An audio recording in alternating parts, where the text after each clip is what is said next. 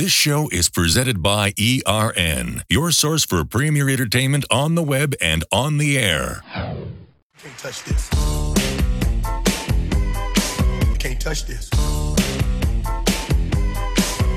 All right, like we promised, we got Casey Jones still with us. So what octane are you running on these monsters? We actually run diesel fuel, and everybody's really shocked to hear that. But I can pull in any old truck stop across the country. No we way. run ours off of diesel. Now, most of the guys are running a kerosene or a JP4 or 5, something like that. But ours will actually run off of diesel. Most of them will. So wait, they just run a little cleaner on kerosene and things like that. But cetane is a big issue in the States right now. We know our government regulates cetane, which is, some don't know what that means. That's the octane is to diesel fuel. They call it cetane. Do you just, so you're saying you can roll up to any diesel pump and get diesel fuel and you don't have to add any cetane additives? Exactly. You know, and I mean, That's crazy. The stuff is not as good as it used to be. Let's face right. it. I mean, they keep, cleaning it up and taking the impurities out of it and all the oils out of it and stuff. But it's still, it runs fine for what we're doing. And we like the diesel because it's usually a little dirtier and you get more fire and smoke out of them and stuff. And that's what people are wanting to come out and see anyway. So it works out just fine for us. How does your diesel burn white in the trucks going down the road, the big Dodges and Fords and the coal burners they call them or whatever they want? The kids get this coal smoker. I don't know what you call it. Why is theirs black and yours white? Well, I think it's not the same amount of heat.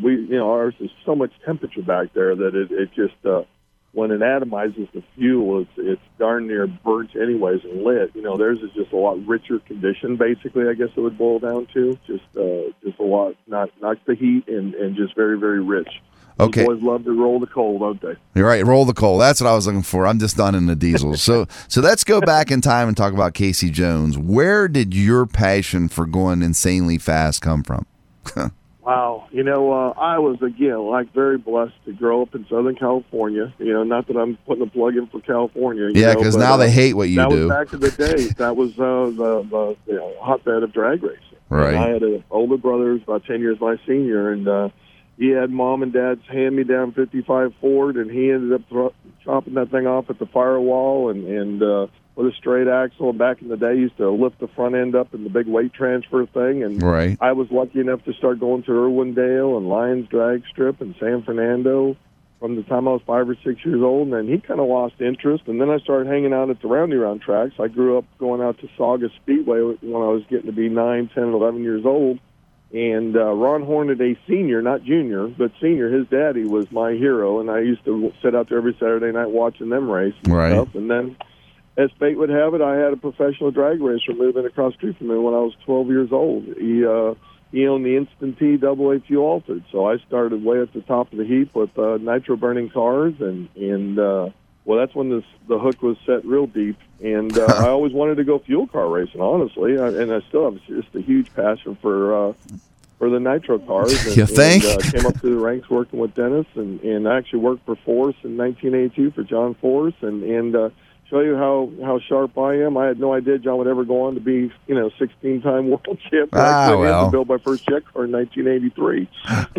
Well, I mean, if we all had crystal balls, we'd all have 57 fuel injected Fitch convertibles laying around and some 427, 435 horse Corvettes. Because just think, a guy of your level in the racing world and the amount of accomplishments that you've pulled off, I sit back and think the stuff you've seen. I mean, the altered Pontiac all aluminum bodies. Remember those? Those cars are breaking $1 million at Barry Jackson now. I mean, there's probably some that we saw in someone's backyard rotting away and probably got scrapped. Absolutely. And all kidding aside, I loved and cherished my memories working with fuel cars and stuff, but I have been so fortunate to do everything I've been able to do. This has gone way beyond I ever dreamed of. My wife always told me you got to be careful what you wish for. You might just get it. And, we have a ball. We're old school. I love coming into a track like National Trails, and we come in there on a Saturday night, and we are the tour and match racing guys of our era, like Prudhomme and McEwen and Garlitz and all those guys were back in the 60s and the 70s. Right. Professional drag racing has gotten to be such a level you can only see in the national events, and which is cool. But I mean, gosh darn, we just love the personal, one-on-one that we get to spend with the fans that come out to see us and get to race with a lot of really cool guys. I mean, this weekend, Bob Moats is going to be out there. I mean, he's still, he's my hero. I mean, I was a guy I grew up just idolizing. They didn't call him the king of Quake for nothing. I mean, that truck is just unbelievable to watch. And he goes national like you do. How many events? Do you travel with him a lot, or do you just meet up with him there, or do you guys run into each other in Texas or Indiana, or how far do you guys travel? Oh, yeah. No, we've run all around the country with each other. I mean, we started our season back in March, and we're going to go clear until the 1st of December. Now, Bob isn't traveling quite as much as he used to, but it was not uncommon at all. We'd run it down in Florida together all the time. We'd be in Epping, New Hampshire, or we'd be down in, like you said, Texas or Hattiesburg, Mississippi, or we're up in the Cordova, Illinois. I mean, we travel all over the place. We were just Saturday night in Joplin, Missouri. I'm sitting in Indianapolis right now. We're running in Ohio Thursday night, and we go to Pennsylvania on Saturday night. All right, Casey Jones, owner of Cannonball Express and Chattanooga Choo Choo, jet-powered trains. And wow, for more information, how do people find you online and all that fun stuff? Well, our website is CaseyJonesRacing.com, and then go to our Team Steam page on Facebook. So it's Team Steam, Casey Jones Jet Trains. Any of that should pull us up. And, man, we look forward to seeing everybody. So we got Jet Funny Cars, R2 Choo-Choo Trains, nice.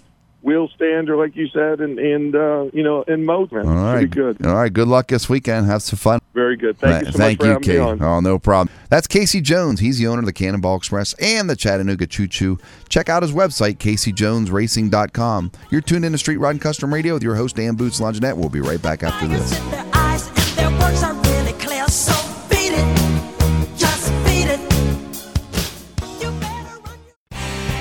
This show is presented in part by Dodge. Born Dodge. We'll be right back.